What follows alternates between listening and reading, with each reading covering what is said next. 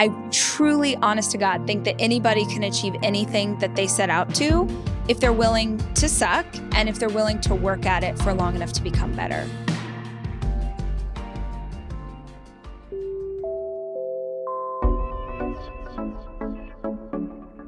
Welcome to Teach Me Something New. I'm your host, Britt Morin, and this is a production of iHeartRadio and Brit & Co. All my life, everyone's told me I should focus on being good at one thing. But the truth is, I'm curious about a lot of things. But how do you learn about everything? The answer? Make the world's best experts teach you in less than an hour. So come along with me as we all learn something new. In today's episode, we're talking to Rachel Hollis, an expert in motivation and personal growth. She's the #1 New York Times best-selling author of Girl Wash Your Face, Girl Stop Apologizing, and her new book, Didn't See That Coming. She's also the host of the top podcast Rise and Quibi's The Rachel Hollis Show. And in general, she's a get-her-done kind of Texas girl, not unlike myself. She's here to teach us all something new about how to get and stay motivated, especially in tough times. But first, let me bring in my co-founder and co-host, Ange, to chat a little bit about what we think motivation really is. Motivation, mostly a positive word, but can be a little bit triggering with all this pressure to be productive. What does that word mean when I say it to you? It makes me feel a lot of things. It's meant so many things in my life. You know, I have gone through a lot as a mom, as an entrepreneur, as a friend, as a wife. Like, there are days when I cannot get motivated. Also, just simple things like motivating myself to go to bed earlier or motivating myself to go running in the mornings, like on days when I just don't want to. And so I get torn about it because I'm like, when should I listen to the inner person saying, take today off or like, don't worry about it versus like, I need to motivate myself to get this thing done. So I think it's a constant dilemma for all of us. What about you? Well, I feel like obviously right now in the pandemic and everything, it just feels pretty different. And I think for me, it's all about like tiny victories, basically. That keeps me motivated. You know, having simple things that I want to accomplish in the day. So whether it's, you know, getting outside with my kids, getting outside by myself, you know, obviously having a to-do list, or as we learned about, a to-don't list. Right. And those types of things actually kind of help fuel me. And I think, you know, for me, the biggest change in motivation over the last few years is having children, because it's just so motivating. It's just like so damn different to be working with your own vision, but also with your kids in mind. It's scary though, right? Like I'm always afraid I'm going to mess up in front of my kids, which I know they should see me mess up, but I want to be like the motivational parent that's like healthy and I have my stuff together and, you know, they're seeing mom, especially mom, succeed. It's a tough one. And I feel like there's a lot to learn. So I am so excited today because we have top motivational speaker and expert Rachel Hollis here to teach us something new about all of this stuff. Rachel, thank you so much for being on with us. Oh my gosh, thanks for having me, guys. I want to start with your story because it's fascinating. I know a lot of your fans know it, but maybe not everyone knows it. So could you just explain your background a little bit and how you stumbled into this career of a motivational expert? I actually started, I guess what the closest piece to where I am today would be that I started as a blogger. And I cannot tell you how many times we looked at your website to be like, this is who we want to be. This is what we aspire to become. But I started as a blogger, and back in the day, this was like 2008. So this was the time. If you were going to start a blog, that was the time. Totally. And started doing recipes and DIY throw pillows and all the things that we did back in the day. And along that way, every once in a while, I would start to speak about things I was struggling with in my own life. So I would talk about I was having really debilitating anxiety attacks, or I had postpartum depression, or I had Bell's palsy, which is facial paralysis. And every once in a while, I would step outside of sort of this, you know, hostess with the mostest blogger world and speak authentically. And anytime I did that, the response from my community was so overwhelming that it started to kind of make me realize that there was something here, that women were really interested in maybe a more authentic conversation. And I think we find that so much today, but in 2008, that wasn't, it was like Pinterest perfect and everything had to be a certain way. I never in the world thought that I would parlay that into writing on the subject or speaking on the subject, but I just kept following that tug on my heart that maybe I had something to say and that it might be helpful to other women. And honestly, several years ago, let's say 5 years ago, I went to a personal development conference, and it was the first time I had ever gone to something like that. And I was sitting in the audience and I was so inspired and I was learning all of this information. And I kept thinking, why are there no women on stage? Because they were saying these bros, right? Like they were saying this stuff and I found it so inspiring. And they would be like, you're going to go home and you're going to, and whatever. And I would be like, I have to make school lunches. Like I just kept thinking that some of this applies to me, but not all. And there must be other women like me who want to know these things, but we want to see them through the lens of who we are, not who, an older white man is. Like, where are the women on this stage? Well, maybe you're supposed to be the woman on this stage. So that was the first idea that has slowly led to the career that I have today. Which has been fascinating, right? Like you're on a lot of stages now. I mean, well, maybe not right now, but yes, not right now. Theoretically now. Yeah. Can you talk about how scary that was for you? I mean, I think this is really interesting for so many women that we have stories to tell and we feel like our stories will be helpful for other people who are in a similar season. But in order for us to tell our stories, we have to have the courage to stand up and use our voice in the first place. And the speaker that I am today is a completely different universe from the very first stage where I wrote my entire speech on little index cards and the stack was this thick and my hands were shaking. And I was so awful and it was so bad. And I had tried to wear high heels because I thought that that's what a woman was supposed to be. And halfway through the speech, I took my heels off and then I was barefoot on stage. It was such a mess, you guys. And what I think back about that time is that in order to become who you want to be, you have to be willing to suck for as long as it takes you to become better. And I sucked for so many years, but I just had this feeling in my heart that I wanted to tell my story and I wanted to get better. And I have truly always believed that I truly, honest to God, think that anybody can achieve anything that they set out to if they're willing to suck and if they're willing to work at it for long enough to become better. And so that's what I did.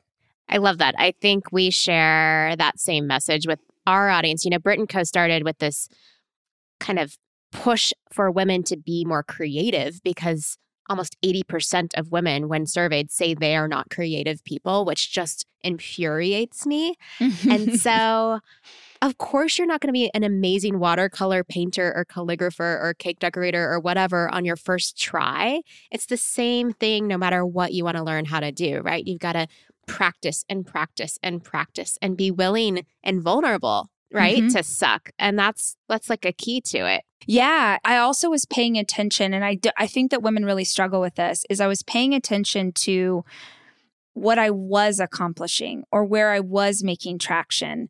At our conferences, one of the exercises that we go through is having women write a letter to themselves from their persistence, from the part of them that kept going, from the part of them that didn't give up.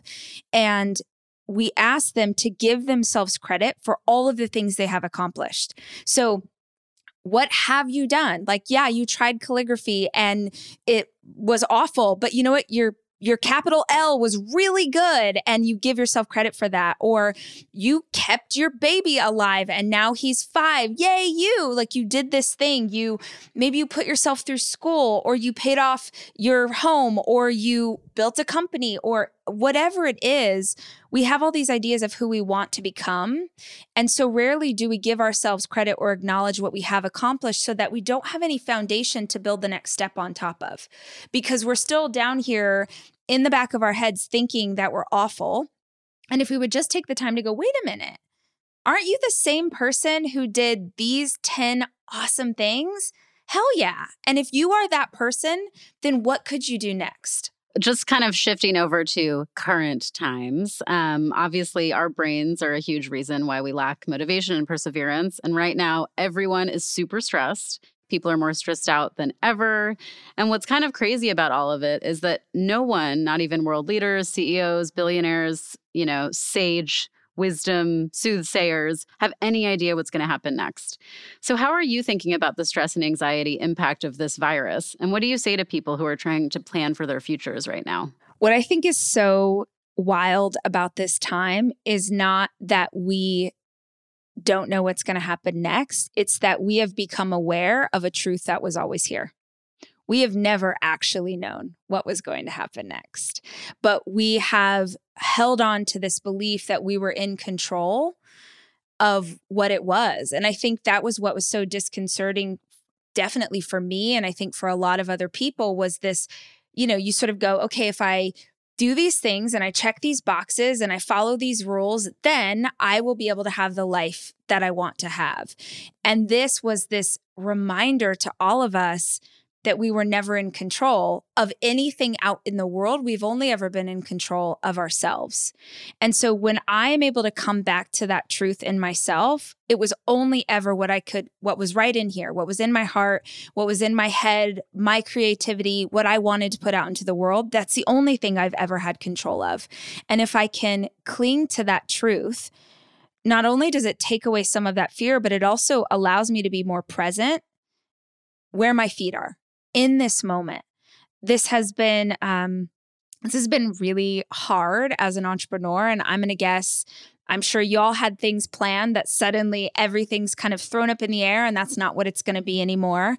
And those first couple of weeks going into quarantine, and I don't know if y'all had ever worked virtually before. We had never done that. And that was so terrifying. Was that new for you guys? Well, it's interesting. About a year ago, we made a bunch of shifts with the company. We were like, we're going to launch a consumer, subscription. As part of that, we were like, let's have remote teams. And we've always had people in New York and LA and whatever. And so now we have people around the world and it's fine. And we do a daily, Zoom call like 10 a.m. and everyone knows what's happening. And then we go about our days, whatever time zones we're in. And it's actually so refreshing. Do you feel that way too?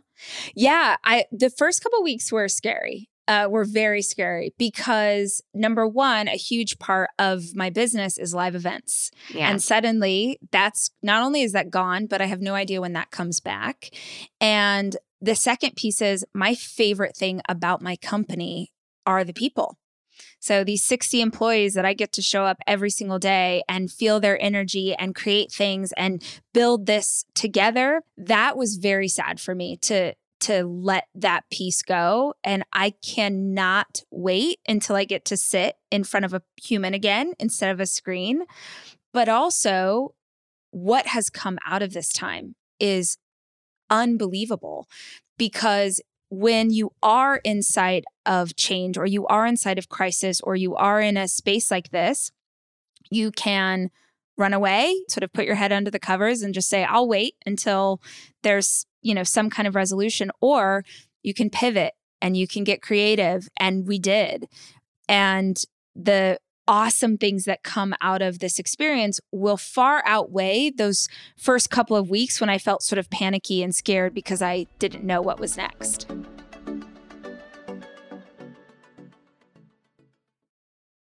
When you need mealtime inspiration, it's worth shopping Kroger, where you'll find over 30,000 mouth-watering choices that excite your inner foodie. And no matter what tasty choice you make, you'll enjoy our everyday low prices, plus extra ways to save, like digital coupons worth over $600 each week. You can also save up to $1 off per gallon at the pump with fuel points. More savings and more inspiring flavors make shopping Kroger worth it every time. Kroger, fresh for everyone. Fuel restrictions apply. There are some people who freeze and who let their thoughts get in their way. And this is not just with the pandemic, it's with everything, right? It's like, I'm not good enough. I can't, I won't, something's bringing me down. It's an external thing. So are these things that develop in us over time? Is it innate to us as humans? Like, how do you approach that? And what are the most common thoughts that get in our way? So I feel most comfortable speaking from a female perspective because I am sure that dudes encounter this too, but I work predominantly with women. And so that is what I know best. But what I know about women is, depending on where you were raised, but I was raised in the US and I was raised in a culture that did not raise me to be confident in myself, to think that I had good ideas, to think that what I wanted to do was smart or right or good. I was mostly raised to be a good girl and to please others and to look a certain way and dress a certain way and have a certain kind of life. And so from the time I was a little girl, and I think a lot of us from the time we're little girls, we aren't raised to have a positive self-talk in the back of our head. We're raised with the voice in the back of our head telling us everything that's wrong. I have been reading Glennon Doyle's new book, Untamed. It's like an audiobook while I'm running best. every day because I can't actually spend time reading real books anymore. But she's like, nails it. She's like, age 10, that's when it all goes down the hill for girls. Like, oh my gosh. And I'm like, totally age 10, right? Yes, yes. And honestly, if you guys are listening to this and you've not read Untamed, please, you have to. It is that conversation of that voice in the back of your head that's telling you you're not pretty enough, you're not thin enough, you're not smart enough, you're too old, you're too young. All of the reasons why it's not going to work for you. And so for me, when I first started to kind of learn about personal growth or personal development, the thing that they talked about a lot back then was like mantras. Like you would say a mantra to yourself. You would say like, I am strong, I am smart, you would try and drown out the voice. And for me, I don't think that that's necessarily effective because it's ignoring that it's there in the first place. So the first thing I suggest is that you acknowledge like what is the most common thoughts that are running through your head. And what I have found is that most often it's some form of not blank enough. Like, why is it that you can't have the life or the dream or the job or the family that you want? I'm not blank enough. I'm not pretty enough, smart enough, strong enough, whatever. And so if you can first acknowledge what your version of not enough is, then you can start to unpack why that's playing in your head. So for an example, for the longest time, as I was building my company, every single year I would be like, this is the year that I pass $1 million in revenue. This is the year. Every year I would say that. If you're listening to this and you're like, oh, what a douchebag that she's talking. I'm not saying that I was making that much money. It was just that's my for the goal. Company. That's for the company. I wanted to have that. Yeah. So expensive. So I just wanted that much in revenue. And every year I would get close, but not quite past this certain thing. And it happened 3 years in a row. And I finally thought something's going on here. Like, why can't I get past this monetary number? And so I started doing a ton of research and I found out that when it comes, especially for entrepreneurs, there are psychological thresholds attached to certain monetary amounts. So it's different for every single person, but you get to a place where on some level you will self-sabotage because that number feels too big or too much for you to handle. And so I had to dig into why that was for me. And what I realized, and I never understood this, was my version of not enough was I'm not smart enough. So I have a high school education. Everything I know about business, I taught myself on the fly. And I had done very well up until a certain point. But having grown up without money, like very, very much so without money, $1 million felt like the Beverly Hillbillies. Like that, a cajillion dollars, basically. Like, not even a number. Yeah. It's like monopoly money. It's not. And so I had to really dig into my version of not enough, which is I'm not smart enough. And the thing is, there's not a mantra that's going to make that okay for me. I can't say I have a PhD, I have a PhD, like, I have an MBA, I have an MBA, because I don't have that. What I realized was I needed something to replace that voice in the back of my mind. I needed something that was more powerful than this idea that I'm not smart enough. And so I thought, okay, and this is what I would say to your listeners. What is a truth about your life that is bigger and more powerful than this feeling of not enough. So for me, I might not be as smart as anybody else on this podcast, but I have always figured it out. That is my truth. I have always figured it out. I figured out how to start this company. I figured out how to hire employees. I figured out how to be a mom. I figured out how to have a strong marriage. I figure things out. And it doesn't matter how smart I am, because I will always figure out something. So you need a statement that is stronger and more bold and more beautiful to you than the voice in the back of your head, so that when that voice starts going again, you're like, yeah, I get it. Good for you. I acknowledge you. I'm not smart enough, but you know what I am? Someone who can figure it out no matter what. I mean, I think people are always looking for strategies to actually get there, right? And figure out whether it's the mantra, the what I am, the opposite of the not enough. What are some other strategies that you give people for developing a growth mindset and overcoming this inner adversity?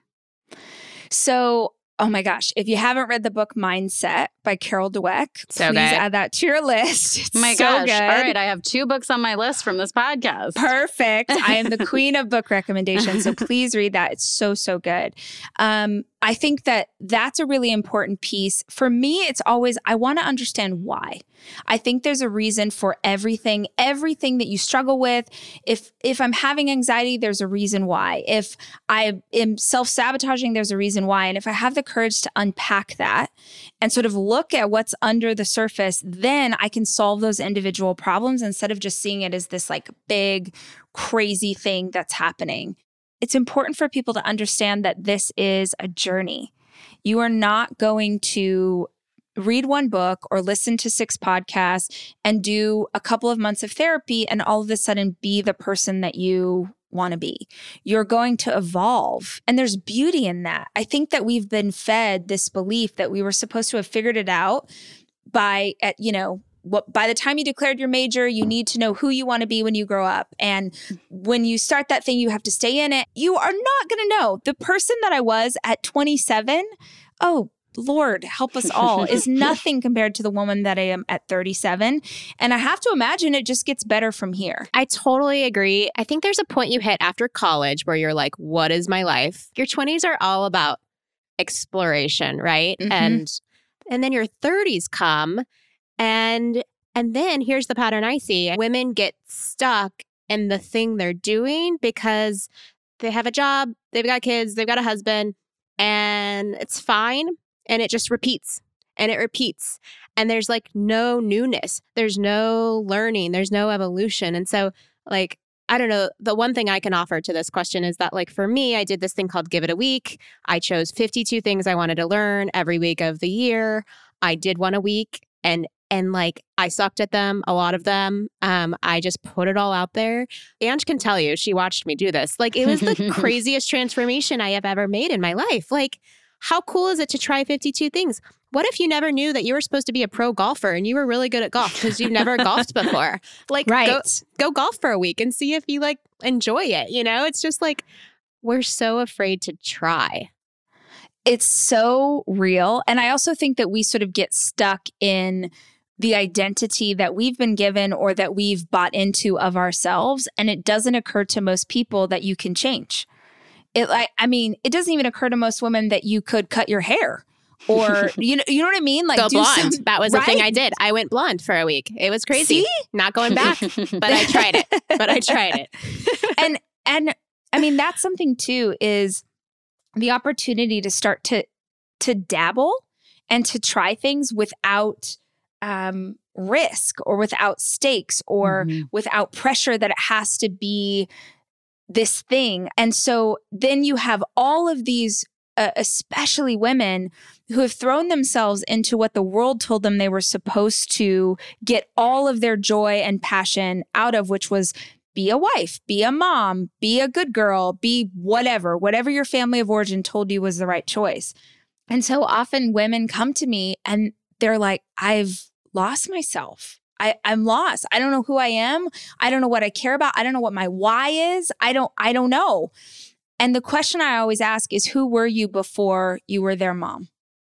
Who were you before you were his wife? who were you before you became this person? And what were the things that you used to love back then? And if you don't know, doing what Britt did and like, I'm going to try this thing. I'm going to, with zero pressure, that it has to be something great, but that it just gets to be something that you're dabbling in and trying. So it's interesting you say that because we have found the same in our data for Britt & Co. And we actually did another study. It showed that at age 26, there's like a little blurb. There's like a pop of creativity that happens. And it just so happens that 26 is the average age a woman gets married in this country. And so my thesis is that like when you're planning your wedding, you go into kind of little girlhood again. And you get to like think about flower arranging and the colors and the blah, blah, blah. And like you get to just play. And it's so fun. And like some women stick with that and it changes their life and others just like enjoy it for a moment. And then when the wedding's over, they go into like the honeymoon blues, you know, and like all the fun is gone. That is so fascinating. And it's also like, not only is it giving you this opportunity to be creative, but it also, there's permission. And people expect it of you. They expect you to take that time and have fun and dig in and care about the flower arrangements. And I also wonder, not every bride, but I wonder for people if there's something powerful in it too, because it's a day that tends to be focused on the bride. Yeah. And so you have permission to be indulgent of yourself and what you love when we don't normally have that. Well, I think another piece of it too is like, that's often when people, they want to make something totally customized, totally them. They want to save money. So they're like getting crafty, doing different things. So I feel like those life stages, like first kid is another one, first house, there's this like surge of creativity because it's like, shit, I need to figure some stuff out and make it look really good. So just going back to the strategies, because I want to hear a little bit more about, you know, like what your thoughts are on journaling and vision boards and so on. But one thing that you said, which is, you know, thinking about that person that you were and sort of like, what would they be doing? What would they think? My husband and I often, so we met when we were 18 and we often will be like, okay, like pause. Like if we're stressed out about something, what would 18-year-old Ange think? Like what would 18-year-old Ange and Dave think? Like, would they be into this moment or not? Because, you know, I mean, and a lot of the time the answer is yes, which is great. But sometimes it's like, it's not that. So I would love for you to expand on, you know, like exercises like that can kind of mentally jog you out of your rut. Is this like an opposite vision board, by the way? I think there's like a history board and then a vision board. One of the most powerful tools that I think that we have is imagining our future selves. So for me, I just did this exercise last weekend. I thought of my next big birthday. So whatever your next big birthday is, whether it's in a year or 3 years or 5, imagine the next big birthday. And so for me, that's 40. I'm 37. So I'm like, okay, you're 2.5 years away from 40. And I asked myself to imagine my 40th birthday party. And I wrote down, what do I see? Who's there? Who am I at that birthday? And not only did I think it through the lens of who am I, but I also thought through the lens of how old will my children be?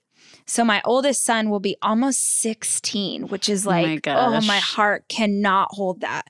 And so not only was it this really powerful question to ask myself about what it is that I'm aiming at, but it also reminded me, my God, this is going fast. That 40th birthday party will be here this quick, and Jackson will be almost 16, and then in a second, he'll be off to college. And so what are you wanting to have at that next birthday? What are the memories that you want you and your family to have because you spent the next 2.5 years building those things? So if I can get really clear on what it is that I want that woman to be and what it is that I want us as a family to have and to hold on to, then I can get crystal clear on what matters most. It's how do I make myself hold on to this vision long after the excitement of this vision has left me? So for instance, someone is like, I'm going to get healthy. This is the year I get healthy. And they're super excited and they sign up for the gym and they get the equipment and whatever. And they're really excited. And then 2 weeks later, they're like, how did I ever feel like this was a good idea for me? And so the vision for me allows me to hold on to that tangible excitement long after the feelings left me. So that's awesome. But let's talk about real life, because real life is, at least for me personally, you're not going to be able to grab onto that every single day. So I actually don't think it's about finding the motivational hacks. I think it's about creating systems and routines and rituals in your life that are so habitual for you that you don't think about them anymore. So if I say to myself that my 40-year-old self is going to be the healthiest, most vibrant version of me, then I need to define what would make her so. And when I define those things, that I eat foods that bless my body, and then I make sure that I move, and I'm doing yoga, and I'm meditating, and I'm praying, and I'm all of these things, if I can define those things, well, now the goal for me is to make each one of those things that I've identified a habit in my life. Because if I have to wait to be motivated to want to go move my body, if I have to wait to be motivated to drink water, then there's a good chance that most days I'm not going to get there. Mm-hmm. But if I can create it as something that is just part of every single day, then it becomes who I am, and I don't need motivation to have the life I want to have. Do you find that you write this down, that you like send it out to the world for like accountability, or do you cut out pictures like an actual vision board? Like, how do you manifest it? And is there a right way for anybody? Yeah, so I do it all. I'm into all of it. I want as many things. Like I'm looking right now at the wall in front of me is things that I've torn out of magazines and different pictures that represent the life that I want to have. And then I started doing this practice years ago where every single day I would write down. So we start here. I say my next big birthday, or 5 years from now, or 10 years from now, what is the best version of me? The more details that you can have around this idea, the stronger that vision becomes for you. So I have this whole visualization that I do for myself. And then every single day in a journal, I would write down 10 dreams that if those 10 dreams came true, then my vision of my future self would be made manifest.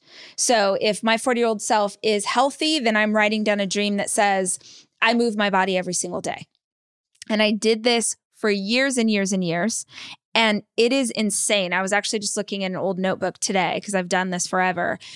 It's crazy. If you go back and read my notebooks and the things I was writing down, it is the life that I have today. What if you don't know? What if 5 years from now just looks blurry? What if you're, facing depression, or I don't know, you're just like so down that you can't even think about it like that? It's a great question. So I always say, pull it closer. So if 5 years feels like too much, a lot of young women, like women who are 22 and hear about the journal, they're like, I want to do this, but 10 years feels crazy to me. So I'm like, do 6 months, do 1 month, especially inside of quarantine and pandemic and everything's so uncertain and people have lost their jobs and people are sick. Maybe you need to do, where do I want to be a month from now? Mm-hmm. I don't think it matters what the distance is. I think it matters that you have direction. I believe if you don't give yourself something to aim at, man, you'll hit nothing every time. And for so many, at least women in my community, there is this frustration of, man, every year on New Year's Day, I set this intention and this is the person I want to be. And we hit October and I'm no closer to where I thought, because kids and work and marriage and bills and everything. And so if you can just keep reminding yourself every morning, this is where we're going. This is where we're going. And it could honestly be as intentional as, I see our community do this all the time. Like, I am calm. I never scream at my kids. It's simple things in their life. I compliment my husband every single day. Whatever it looks like to you, right? So it doesn't have to be grandiose. Like, I made $1 billion. It can be simple, but real it's life. Funny because I don't do it every day. But I think I'm going to start trying that. I'll send you a journal. Okay, thank you. The thing I did when I was 18, I knew nothing about vision boards or anything. I made a life bucket list. I was 18, so these were the goals on my bucket list. But it was like I thought they were so grandiose, I would never attain them. So it was like the opposite of micro goals. It was just like, meet Oprah, swim with sharks, like sew my own clothes, be the coolest mom on the block, like all these different things. And randomly, I've same thing, accomplished so many of them. And so I don't know how spiritual you are. I grew up very super spiritual. Yeah, me too. I grew up super Christian, but I also have, I think it's so big, what this all is. And absolutely. one day, and I know you met Oprah too recently, so I feel like you've probably experienced the same thing. I was like, one day I was invited to a dinner party that Oprah was going to be at, and it was 10 people. And like, why? From a person I hardly knew. And I was like, how did this land in my inbox? I don't even know where this came from. But it's just like stuff manifests. And so absolutely. I would add on, like, I love the dream small and dream big. Like there's like, make it a combination. I feel like everything is achievable and possible.